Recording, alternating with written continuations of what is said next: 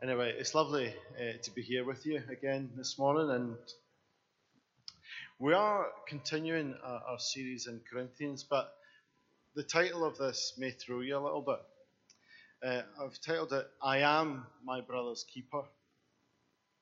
Now, those words might sound familiar or maybe almost familiar.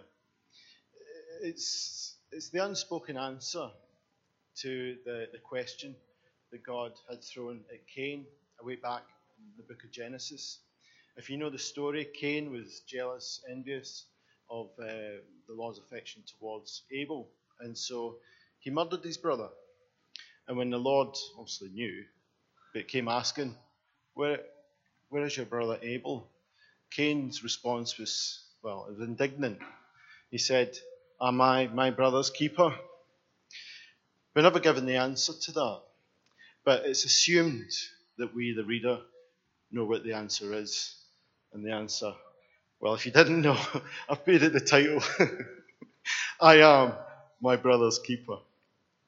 Now, by way of introduction, as I said, we are continuing in 2 Corinthians. You might think, well, what's Cain and Abel and all that got to do with the study we've been doing in 2 Corinthians?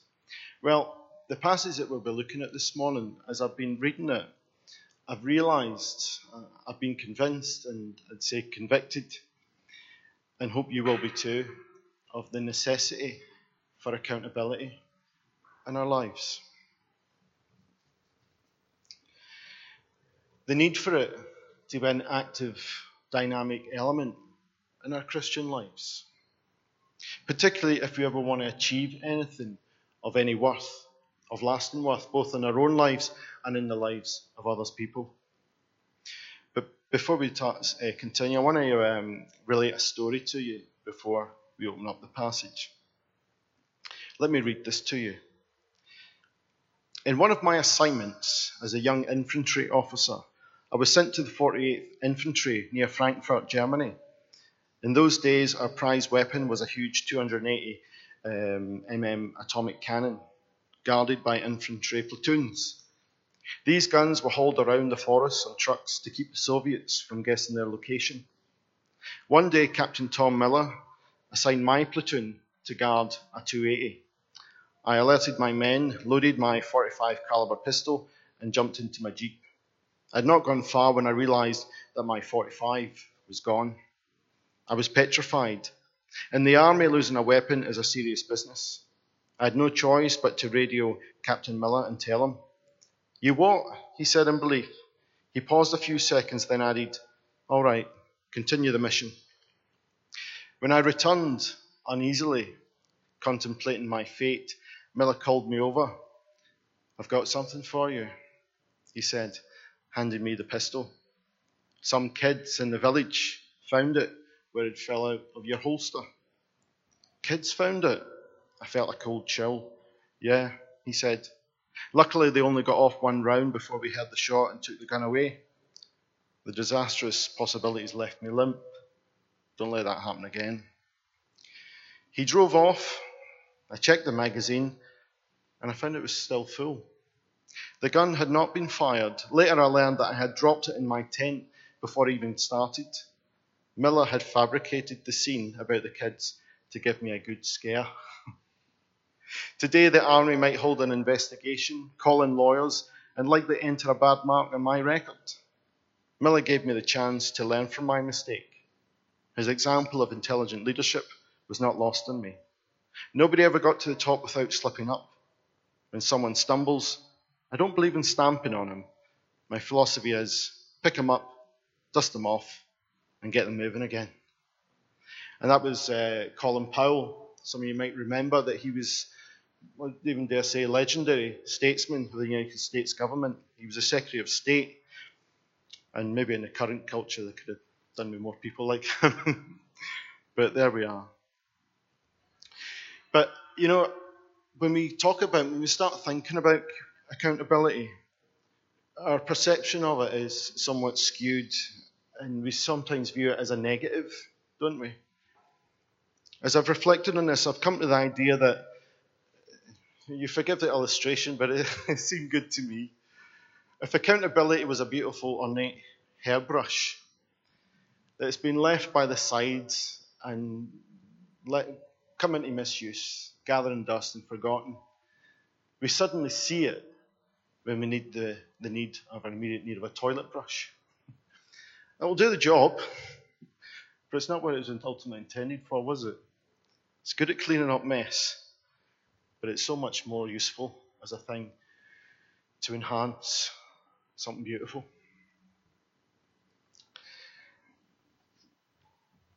You know, when I reflect back on my earliest Christian years, you know, for the lack of accountability, I could have avoided some pitfalls in life. But also, I would have experienced far more mountaintop experiences as well, for the want of having accountability. You see, accountability is to promote you into the sphere of where you should be operating, not just to hold your head up above water. I wonder, and I know I've used it myself, and I was saying to my congregation earlier, it's a statement that I hate. It's quite a strong word, but I really do hate it. And it's that phrase when we say, I should have, I could have, or we should have, or we could have, if only we'd done this, if we only done that. It is a miserable statement, isn't it? It doesn't offer any sense of hope. All it does, it just looks back on the failure, think, oh well. And you don't learn anything from it. But accountability is the reverse of that. Accountability actually says, I will do this, or I can do this, and we will do that because you, my friends, are going to help me and we're going to achieve it. It sounds much more positive, doesn't it? So with that, we're going to turn to the passage today. It's 2 Corinthians chapter 8, and we're reading from verse 16 to chapter 9, verse 5. It will come up on the screen, and I think you've got Bibles at the end of your aisles as well, if you don't have one. So let's read. Thanks be to God, who put it into the heart of Titus the same concern I have for you. For Titus not only welcomed our appeal, but he is coming to you with much enthusiasm and on his own initiative. And we are sending along with him the brother who is praised by all the churches for his service to the gospel. What is more, he was chosen by the churches to accompany us as we carry the offering, which we administer in order to honour the Lord himself and to show our eagerness to help. We want to avoid any criticism of the way we administer this liberal gift, for we are taking pains to do what is right, not only in the eyes of the Lord, but also in the eyes of man. In addition, we are sending with them our brother, who has often proved to us in many ways that he is zealous, and now even more so because of his great confidence in you. As for Titus, he is my partner and co-worker among you. As for our brothers, they are representatives of the churches and an honour to Christ. Therefore, show these men the proof of your love and the reason for our pride in you, so that the churches can see it. There is no need for me to write to you about this service to the Lord's people, for I know your eagerness to help. And I have been boasting about it to the Macedonians, telling them that since last year you and Achaia were ready to give, and your enthusiasm has stirred most of them to action. I am sending the brothers in order that our boasting about you in this matter should not prove hollow, for that you may be ready, as I said you would be. For if any Macedonians come with me and find you unprepared, we, not to say anything about you, would be ashamed of having been so confident. So I thought it necessary to urge the brothers to visit you in advance and finish the arrangements for the generous gift you have promised. Then it will be ready as a generous gift, not as one grudgingly given. Amen.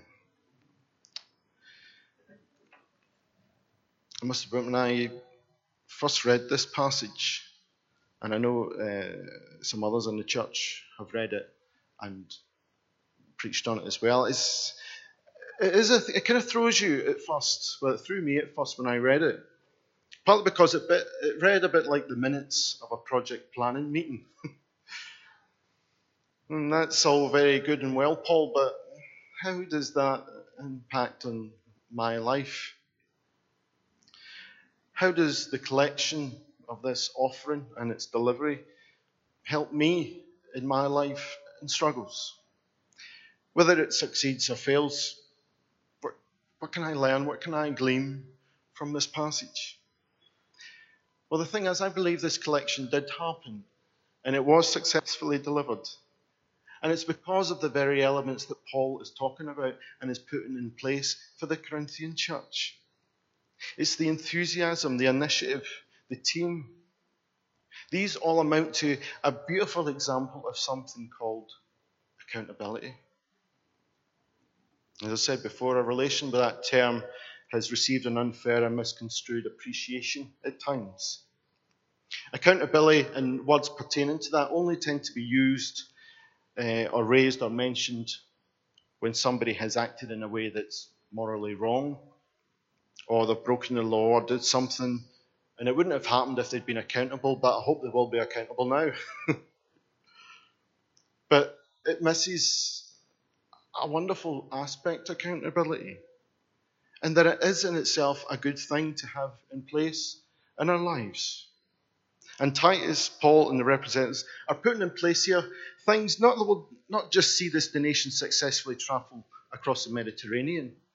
What they're actually doing is they're putting in a structure, a framework here to see this congregation rise to Christian maturity and exercise that what God has called them to be. But at the moment, they're in danger of missing it. Accountability, in a sense, should be like the air that we breathe. You know, when it's working as it should be, it's almost invisible, but it's essentially life-giving, isn't it? It's like air. When a living, breathing thing is starved of air, well, the consequences usually follow. And when you look at Scripture and you're looking with that mindset through the eyes or through the lens of accountability, you see it. You see it when it's there and you see it when it's not there. When you look at David, King David in the Old Testament, when he made himself accountable and to those around him, he was riding on the crest of a wave, wasn't he? He was succeeding, he was doing great things for God, and the nation itself was prospering and advancing. But when he moved himself aside from being accountable, when he moved himself beyond observation and became lofty, that's when he failed. And again, it's what we saw in David, is I saw in the whole history of the Old Testament as well, when the kings of Israel and Judah, when they made themselves subject to the kingship of God and the wisdom of God, things were good. But when they didn't, when they moved out with that, when they failed, they refused to listen to God, when they refused to be accountable to the prophets and the sages, they failed. And everything else failed as well. So again, just picking up David, his success in life was not due to his physical prowess. It wasn't his intelligence. It wasn't his charisma. It was his willingness to be under the accountability of God.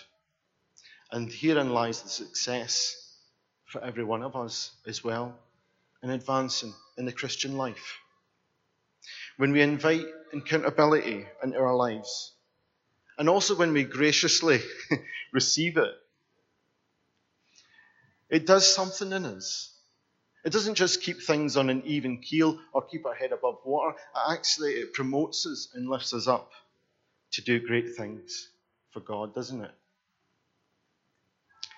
And I think that's what this passage is such a supreme example of. And I desperately want to see it in myself more and more, and I hope that you'll get the bug for it as well. You know, because so many God-inspired dreams and visions never saw the light of day because they were never held accountable to anyone. I was one of our worship leaders in Brewery. He often jokes and teases me at times because, unbeknown to many people, but he's one of the few, I have a banjo at home. I've actually had a banjo for near 17 years. And it's a silly example, but it is a good example nonetheless of accountability. When I first got it, I was like gleaming a cube. I was doing really well. That was because I had a banjo tutor. And I went there each week where he gave me exercises to practice, and then I would go back the following week and I wanted to see how I was getting on with him and how I was advancing and learning to play the banjo. And before I knew it, I'd learned the basic strum, I'd learned a few chords, and I was beginning to play some tunes. It was great. But sadly, my banjo tutor passed away, and I never found another one. And so the banjo began to fall into disuse because nobody was holding me account to learning it anymore. And it just began to gather more dust than it did any tunes on it. So the sad story sounds like a banjo song, didn't it? Maybe I'll write one. But it's a silly example, but I'm sure it strikes a chord with some of us. Something we've said, I had a desire to do that, but I never got around to doing it because there was nobody holding me account. And so I hope you see the theme of that weaving through this passage. Paul, Titus, the church are zealous for the community of Corinth to become the people that God intends them to be. They've made some great boasts, some great promises in the past that they would excel in donating to this great collection. I think it was the famine appeal that was happening in the region at the time, and all the churches were encouraged to give towards the poor families who were suffering in Jerusalem. And so all the churches were rallying. The Macedonians were rallying. Everyone was rallying. And the Corinthians said, yeah, we're going to give to this, and you just wait and see how much we're going to give. Well, where is it? It does say something to us as well about the power of words, doesn't it? We all know the power of words. They can build up, but they can also destroy when they don't produce any fruit. And Jesus said to us, let your yes be yes and your no be no. And so in a sense, we know that we are people of the word, but we should also be people of our word as well, shouldn't we? So the Corinthians, to their credit, they were ambitious in promising a gift that would bless the church at this time. And I particularly want to focus on in Titus here because, what we see in Titus is this great love. He had a great love for the congregation in Corinth. He loved them dearly as much as Paul. And he doesn't wish for them to falter or to miss the opportunity to be the people of blessing. And so he instigates this plan to encourage the Corinthians to go back and help and say, guys, let's do this. Let's make it happen. You want to do it. Let's put things in place. He wants to see them successful towards coming through, following through in their promises and their ideals. And so there are three things I want to flag up, particularly with regards to putting accountability into our lives. The first thing is enthusiasm. Get enthusiastic. Get enthusiastic about the things of God. And I have to ask, where did Titus's enthusiasm appear from? Where did it come from? I don't know if you know the story of William Carey. He's regarded as the father of the modern day missionary movement. In his day, he was described as an enthusiast. And at the time, it wasn't meant as a compliment. But that we should all be enthusiasts for the things of God. And that's where William Carey got his enthusiasm from. That's where Titus got his enthusiasm from, for the love of God. Passionate about God. Passionate about Christ. Loving God, loving Christ, loving his church. And we've all got the elements there. They're there in us. All we just need to do is turn up the heat.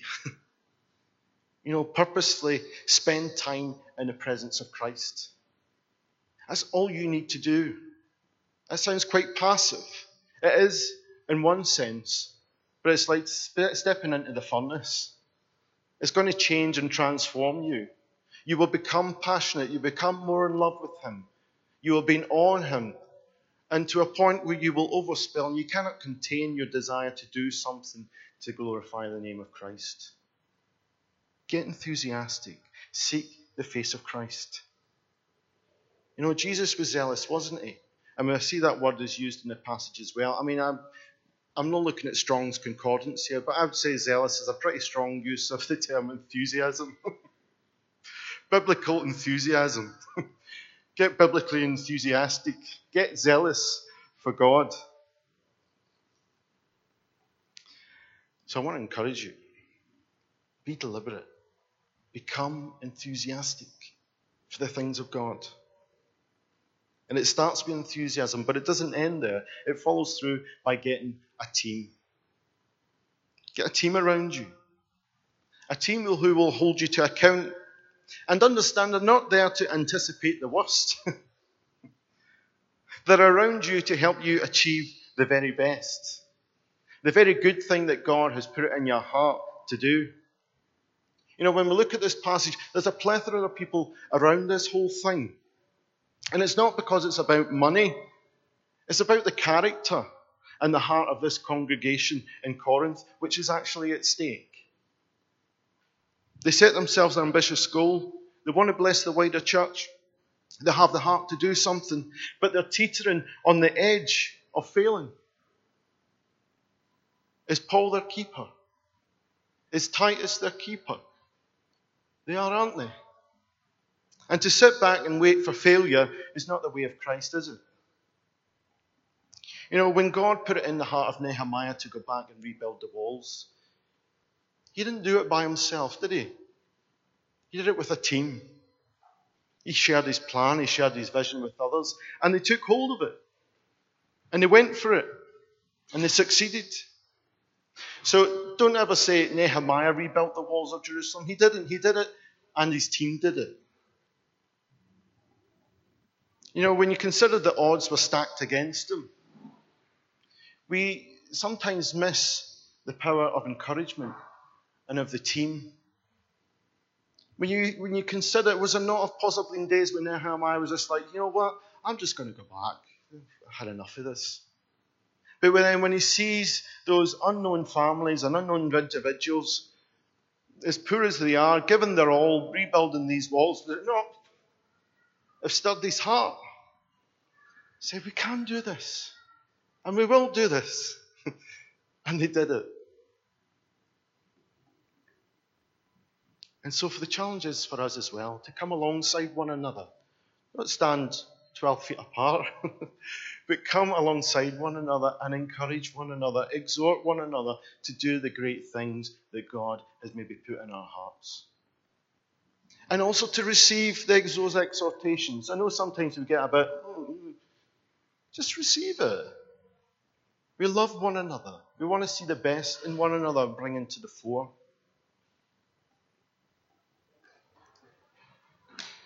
You know, Paul has often through the ages been misconstrued as being a bit of a lone himself, a lone ranger. He never was. And if anyone ever says that to you, they're talking rubbish. What made Paul unique is that his ministry was to the outsider. He was sent to the Gentiles, those who were out with. But when you look at Paul, when you look at all of his letters, he was the prime example of team ministry. Everything that he did, everything that he achieved it in and through a team. When you look at his introductions and his letters, he's naming people left, right, and centre. When he's closing his letters, he's naming people left, right, and centre. People that he's worked with, people who he loves, people who have done this. There's not much room for content, Paul. Okay, I get it. You work as a team. And not to critique the other apostles, but don't you think that it's possible, when you look at the volume of material in the New Testament itself, Paul actually achieved perhaps even more than any of the other apostles? Was it because he knew what it was to work as a team, to make himself accountable and to call other peoples to account? The model is there even before the church. When Jesus sent out those disciples to baptize and to exercise and exorcise in the region, he didn't send them out one by one, did he? He sent them out in twos. So the model was there right from the very beginning, or even before the beginning of the church. To exhort one another, challenge one another, keep pushing one another on to do the great things that we've been commissioned to do.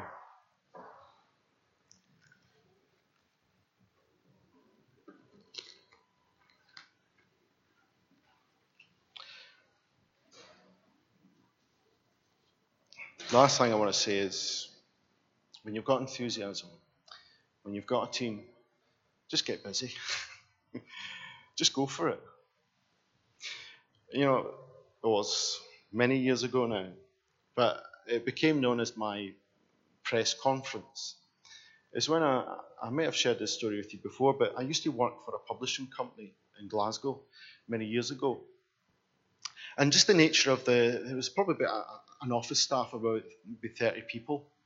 And it was had a lot of connections with the national papers. So everyone who came through the doors often went then on to work for like the Daily Record, the Sunday Mail, and so on. And that was the way everyone was heading. So it was quite a fast turnaround of staff. And I enjoyed working there and enjoyed the company of lots of friends. But I did have this kind of, something in such a way, and I never ever got the chance to share my faith with them. And so it came a point where at church, at my home church in Glasgow, where it was just one of these life Bible studies, and it was all about evangelism. And so this little group of us started doing this study and felt the stirrings of the Holy Spirit, and the convictions. Oh yeah, well, we really should be doing things, shouldn't we? And it got to almost like a pressure cooker. We were talking about this, and we were urging one another on, saying, "Yeah, by next week, let's come back with testimonies and stories of things and what we did and how we shared our faith." And so I found myself that Wednesday at work, the day or the morning, the afternoon before the Bible study in the evening, we were going to be coming back to share our stories. It's like, I've been carrying this burden for a week, and I know that I'm going to go there tonight, and they're going to say to me, "Archie, how did you get on? What did you do?" And so with the unction of the Holy Spirit and the awareness I have a peer group who were going to ask me, I said, "Excuse me, everyone, can I just call you together for a moment?" So 30 odd people gathered around about my production desk. I say, "Guys, thanks. I just want to take the opportunity just to share my faith with you." So I told them about Jesus and kind of regarding. Conveniently, it was just before lunchtime. So as I finished, I said, "Right, I'm just going to get my lunch." Well, I'm still alive and well today. It became actually a fun they would often refer to as my press conference. And I stand here today sharing with you a lovely act of devotion that was inspired by the Holy Spirit. But also, I have to give credit to that little small group who are willing me on and encouraging me, and who are going to ask me, "How did you go on?" That's the power of accountability. Sure, we can say, "I just need me and the Holy Spirit." You do, but the Holy Spirit gives you brothers and sisters in Christ to exhort you and to encourage you to do the very thing that you need to do. We've got a lady in our church. Her name's Paula. Some of you may have met her before.